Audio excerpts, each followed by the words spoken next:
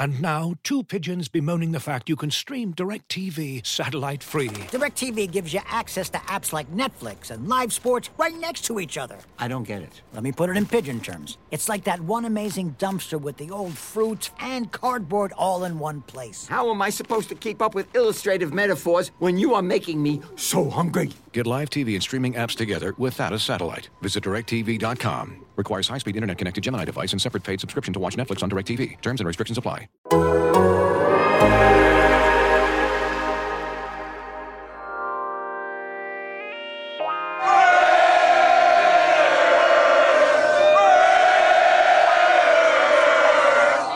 There's been one demand, and that's holding up that Lombardi trophy, period. That's all I care about, is holding that trophy up, and holding that trophy up here. The prime thing is you have to win. You have to win. Otherwise, you can't be a success in professional football. You're listening to The State of the Nation with Jimmy Durkin, Vic Tafur, Tashawn Reed, and Ted Nguyen on the Athletic Podcast Network.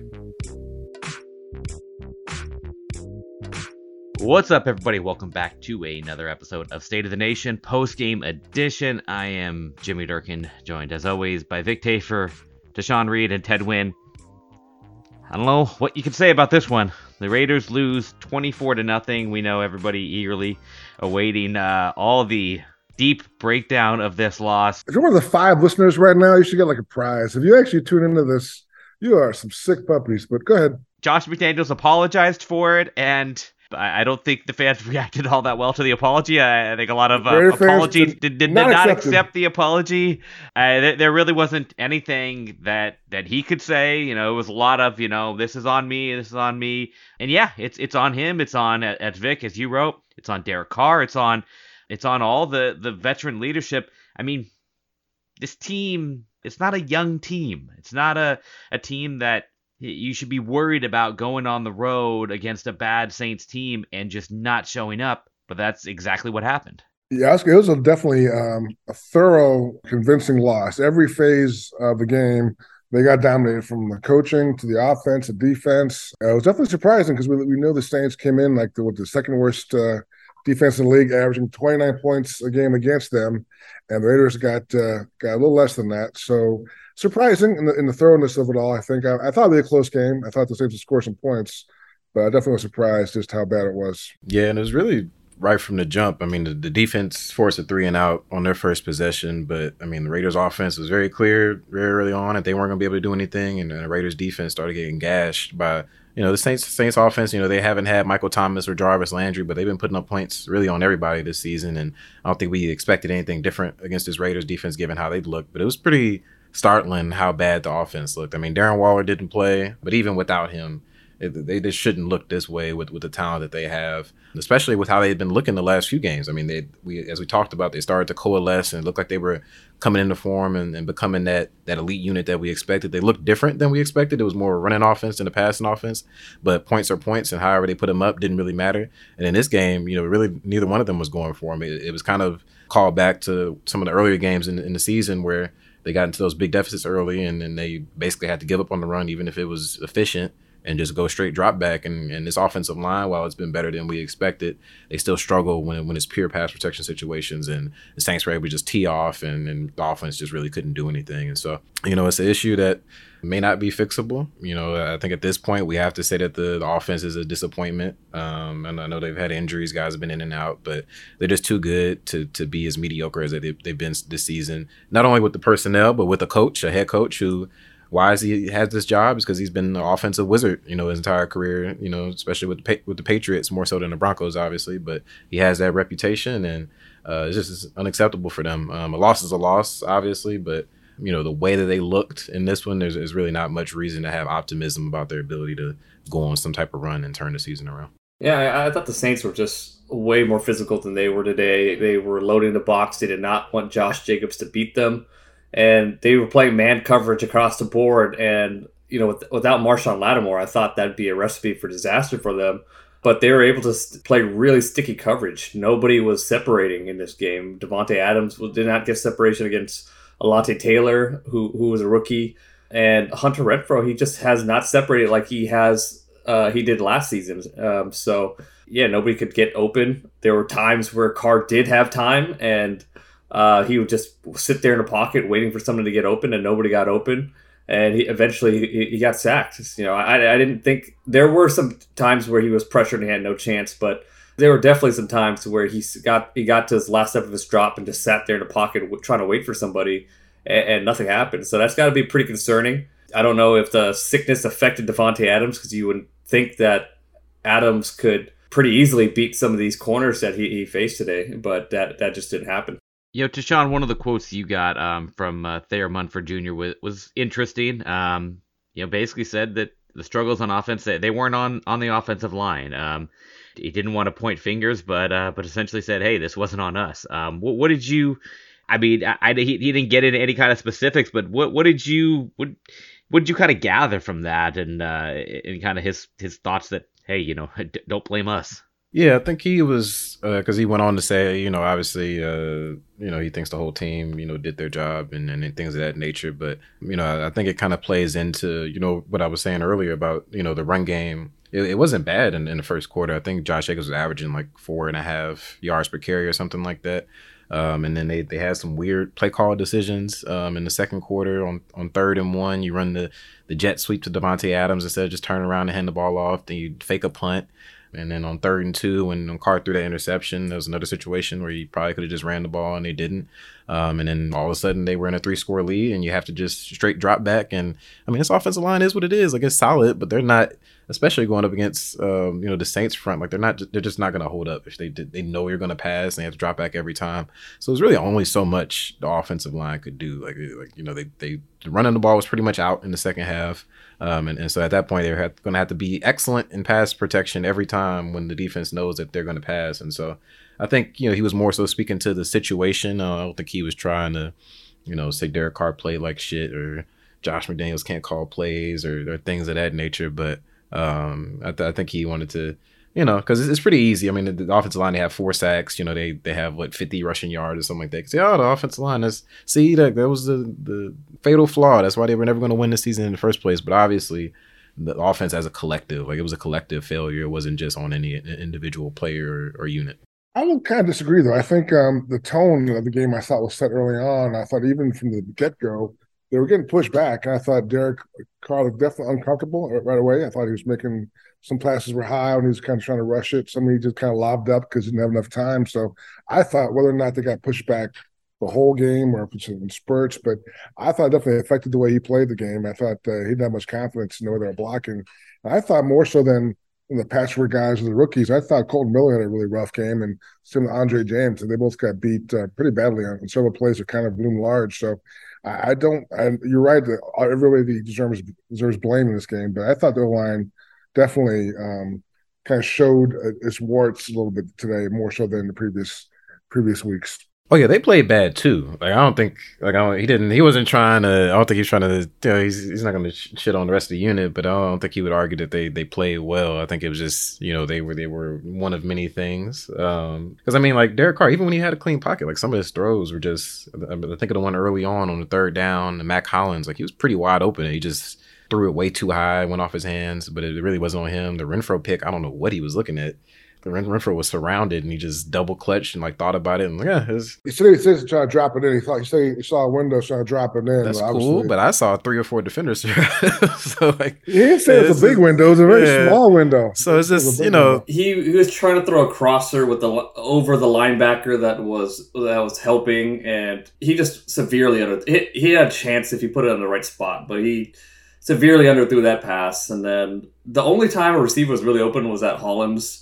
Well, downfield at least, was that Hollins pass. And that was because it was a nickel blitz, and he was open in the honey hole, and Carr just missed him. But to me, the biggest surprising thing in this game was how the receivers just couldn't get any separation against these Saints defensive backs that weren't that good, and they weren't doing anything special in coverage. They were just playing straight-up man coverage, and they couldn't get open. Well, Kid Taylor looked pretty good. I'm not sure what his scouting report is, but he looked good today. I thought he played really aggressive. I was impressed by him. I know he's only a rookie, but I thought he made some plays today. Davante Adams, he only had one catch for 3 yards. He did have that. I do think that catch he had on the sideline, it looked like to me he had his feet in bounds. So, whatever the final statistics, maybe he should have had, 2 catches for 40 yards. But they were able to pretty much effectively, take him out of the game. Hunter Renfrow only had 1 catch. And so, as Ted said, like the receivers weren't getting separation either downfield when they did have time to throw. And so really, and I already pointed out the play calling. So pretty much everybody on offense stunk today. Like there was no, except for, I guess Josh Jacobs was fine. He just didn't really basically didn't get to play, as a running back in the second half because they wouldn't run the ball anymore. And so outside of him, there really aren't any bright spots on the offense today. Derek Carr did not take a single snap in Saints territory. Raiders got to the 49-yard line once with Carr in there, and then they didn't cross midfield until after Jarrett Stidham took over on that final drive of mop-up duty. Pathetic display of offense. And Vic, the game that I think everyone brings back memories of, and Derek Carr admitted that was the game that he thought of, was the 52-0 loss to the Rams in St. Louis in 2014, back in his rookie year, which was the year that started with Dennis Allen as their head coach. He was fired. Tony Sperano was the interim coach. You were there for both of them. How would you compare the two losses? I think, if we're talking about, this is a team that certainly had more expectations than that team. I mean, that was a team with a rookie quarterback that was, 1-10 at the time? They had just won their first game. Is that right? They won the first game the previous week. So that team was terrible. But I think that game, I remember, because the Rams were also not good. The Rams, their quarterback was Sean Hill. I believe the big guys that day for the Rams offensively were Trey Mason and Stedman Bailey. So that shows you what they were going against. Those guys. Tashawn, you had those jerseys, right? I was a St. Louis Rams fan at the time. That's why I'm like, why are you churning up these memories? Like, do we have to talk about this? You had your Trey Mason jersey. That game was shocking. That game was a full-on just ass beating. They beat their ass the entire game. They brought in Matt Schaub. He threw a pick six. It was just like a thorough. But this game, it kind of got to a point where they're saying, okay, we're done. We're at 24. That's more than enough. We're good. And the Raiders kind of – Dennis Allen showed mercy on Mark Davis. There you go. So I just think this game was kind of definitely more surprising because there's so much more talent in this team. I mean, like we talked about, the Raiders have so much offensive talent to get no points against this Saints defense. With very few – a lot of guys are out. They had very few legitimate big-time players in that defense. I mean, Cam Jordan played well, Marcus Davenport, but there's no reason why you can't score points. So I think there's a shockingness of not scoring points against this team – with this team – was kind of the feeling today. Whereas the first game was like just two bad teams and kind of got out of hand. But this was more like, this team was supposed to be on the way up. It's some confidence. We're clicking now. Josh Jacobs, and just a very sudden reversal from that.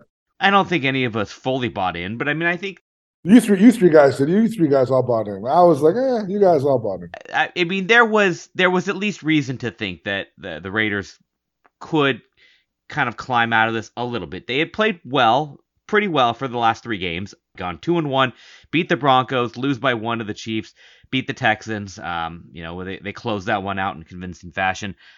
So, I mean, you start looking at them. They're only 2-4, but they go on the road. This was the game they were favored on the road. They win that. They win in Jacksonville. They could get to 4-4. Were we idiots for even thinking that was a possibility that they could climb out of this? I mean, we look at the talent on this roster, and you think that they should be better than they are. But I guess we need to start just trusting what their record is.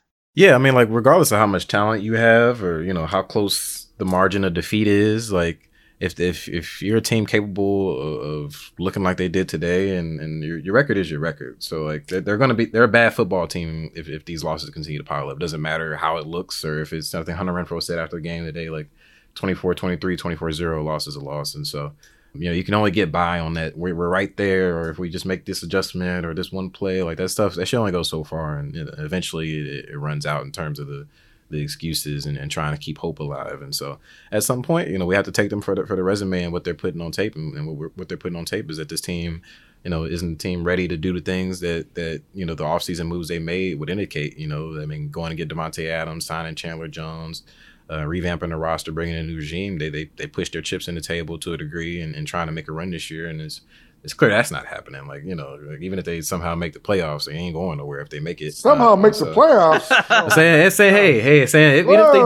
Even if they did, they aren't going anywhere. But like, it seems pretty clear. Like, this is not going to be a playoff team this year. They have to look themselves in the eyes and reassess a few things. And I don't think it's going to come through a fire sale at the trade deadline Tuesday. But if not then this upcoming off season, they do have some flexibility at some notable positions. Maybe it's too early to talk about that right now, but like, there's certain guys that like are committed to, but not really. Are you talking about an exit ramp? Is there an exit ramp you want to reference? So I mean, like, we'll see, but like, if they stay on this path and fall short, there's definitely going to be some shakeup, and like, I mean, they're not firing Josh McDaniels or Dave Ziegler or making another hierarchy change like that. So if somebody's going to pay, it's going to be somebody on the roster. We have to wait and see if that comes to fruition. I was going to say, I think we have been consistent as far as saying that they have enough talent to beat anybody, and they almost beat the Chiefs. They also have enough holes where they can lose anybody. I think that's been shown. So I think it's that's ideally where coaching comes into play. You kind of mend that little gap, but clearly they're not anywhere close to being there. So they're still trying to figure out who they are.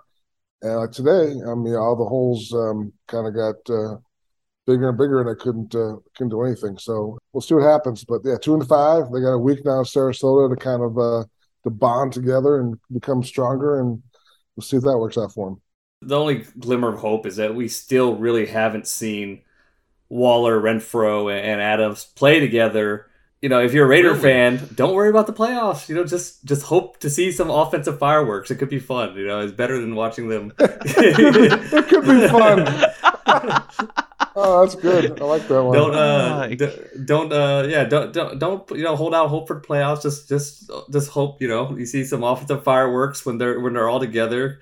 Could be fun, and who knows? Maybe they'll still get a really high draft pick and score some points, and that might be the best thing for the franchise. We'll be right back after a quick word from our sponsors. Looking for an assist with your credit card, but can't get a hold of anyone? Luckily, with 24/7 U.S.-based live customer service from Discover, everyone has the option to talk to a real person anytime, day or night.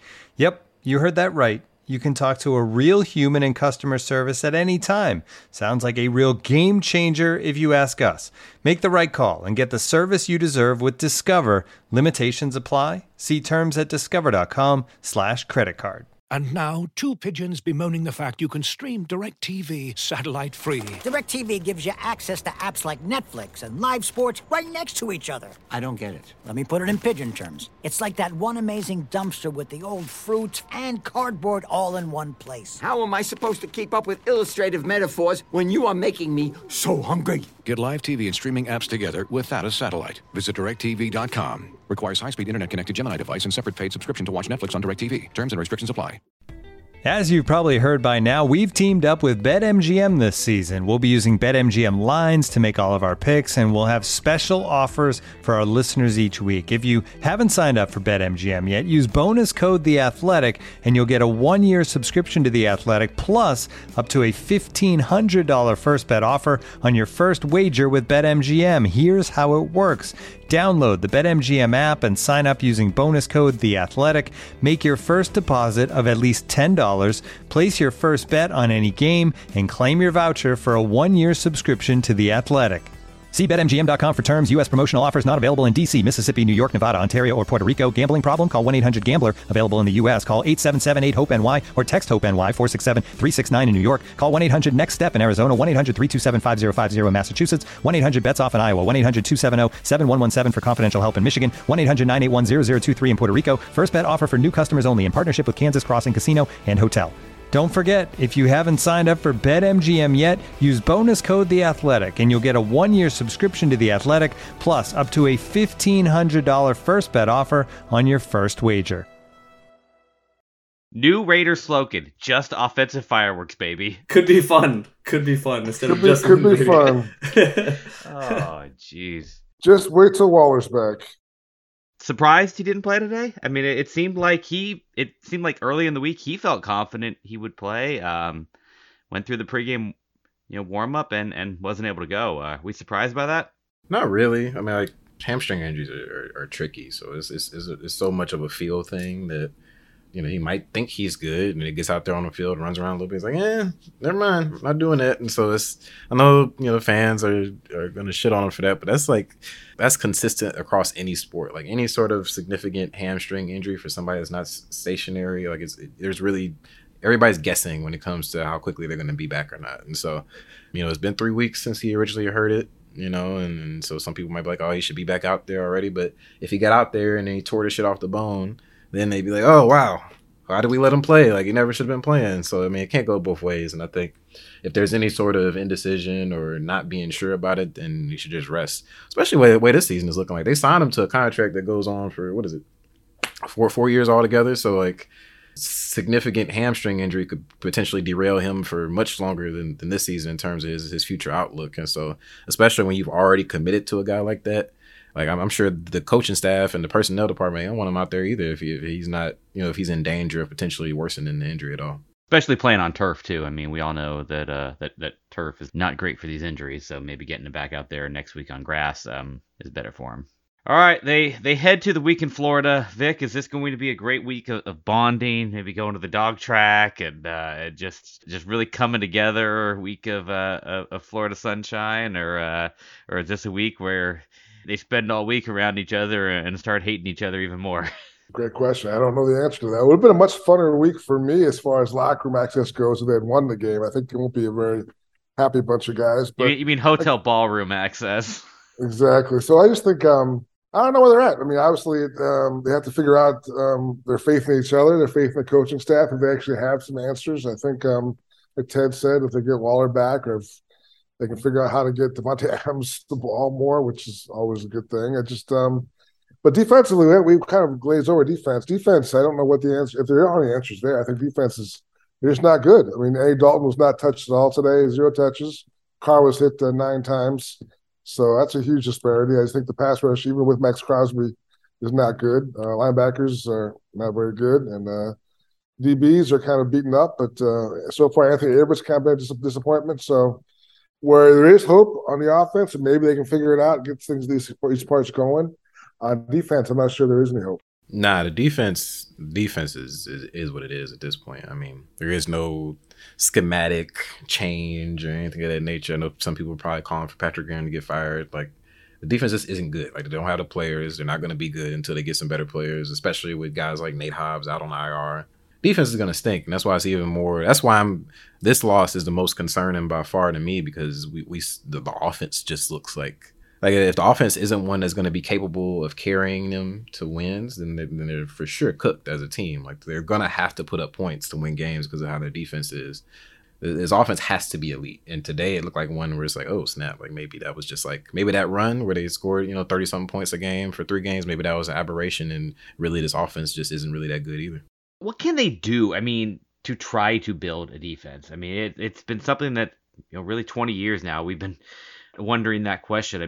What's the best way to try to go about building a defense that can at least be, mediocre? They've got Max Crosby, but certainly not a whole lot else, in that front four. The hard thing when you have a lot of different coaching changes, a lot of different coordinators, you don't get to have that consistency. But is that the key? Do they need to just decide, like, this is going to be our identity on defense for the next 3, 4, 5 years and say we're going to go all in on just trying to build a bunch of guys that can beat you up at the line of scrimmage? Or, what would you do if you were going to go about trying to finally build a competent defense?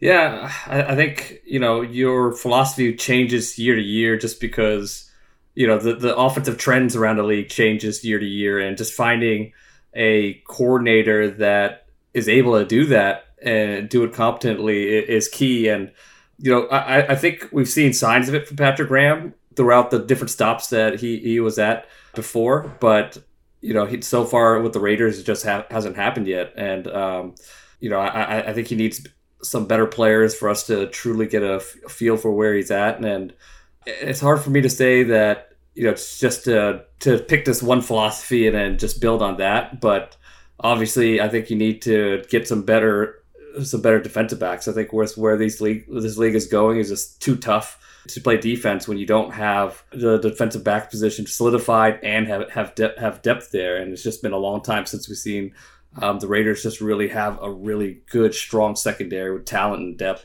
The key thing is this regime, much like the last regimes, you can't miss on draft picks. You can't miss on free agents. And I mean, Chandler Jones, I didn't see him much today. He didn't do much today. I mentioned Averett. Rocky Ya-Sin's been decent, I think. He's been solid. Jayon Brown, kind of a non-factor this year. So the guys they brought in haven't done much. So I think that's a big issue. That's been the case all along the last decade or more so with guys they bring in who don't play very well. And they've also always kind of been in this in-between stage, right, where they're not the worst team in the league, where they're getting a high draft pick, except for the 1 year they do get a high draft pick, they do get a number 4 pick, they absolutely, completely swing and miss. I mean, that's the thing, is like when you're, that team that's kind of flirting with 500, you're in that range, you're always picking in the teens, maybe early 20s, you don't have the huge resources to really get an impact guy, and when you have the number 4 pick and you get a guy who 4 years later is a rotational defensive lineman, that's hard to recover from. Yeah, I mean, between draft capital and free agency dollars, I'm not sure there's a team that's wasted more resources on defense than the Raiders the last few years. This is a new regime. Obviously, it's their first year, so I guess it's not necessarily their fault. But I mean, they already have had some moves that you would deem a miscue, like Chandler Jones, trading Yannick Ngakoue and then signing him to a big deal that hasn't worked out. Bilal Nichols, he hasn't given them the interior pass rush that they would love to see. They gave Anthony Averett a pretty big deal. I mean, he's making almost $5 million, and they traded Trayvon Mullen in response to that, and that hasn't really worked out for them so far. And so even them, it's just, I don't know if it's something just about the Raiders. Like, I don't know why it's that this team in particular just can't seem to get it right on that side of the ball, but you just can't keep missing with these premium assets that they have. And until they do, defense is going to keep looking like what it's looking like. And also, I don't want to put all the players. I do think the scheme is also an issue. I don't know if it's too complicated or if it's not being lost in translation, but like there are numerous times today where Alvin Kamara was wide open on swing passes. I know he's a great player and he can beat you regardless, but you shouldn't be totally like amazed that he's going to get the ball on a swing pass, which I thought happened a few times. So I don't know what their plan was or if that was just a blatant mix up, but he was wide open way too often today, I thought, for a guy who definitely schemed against all week in practice.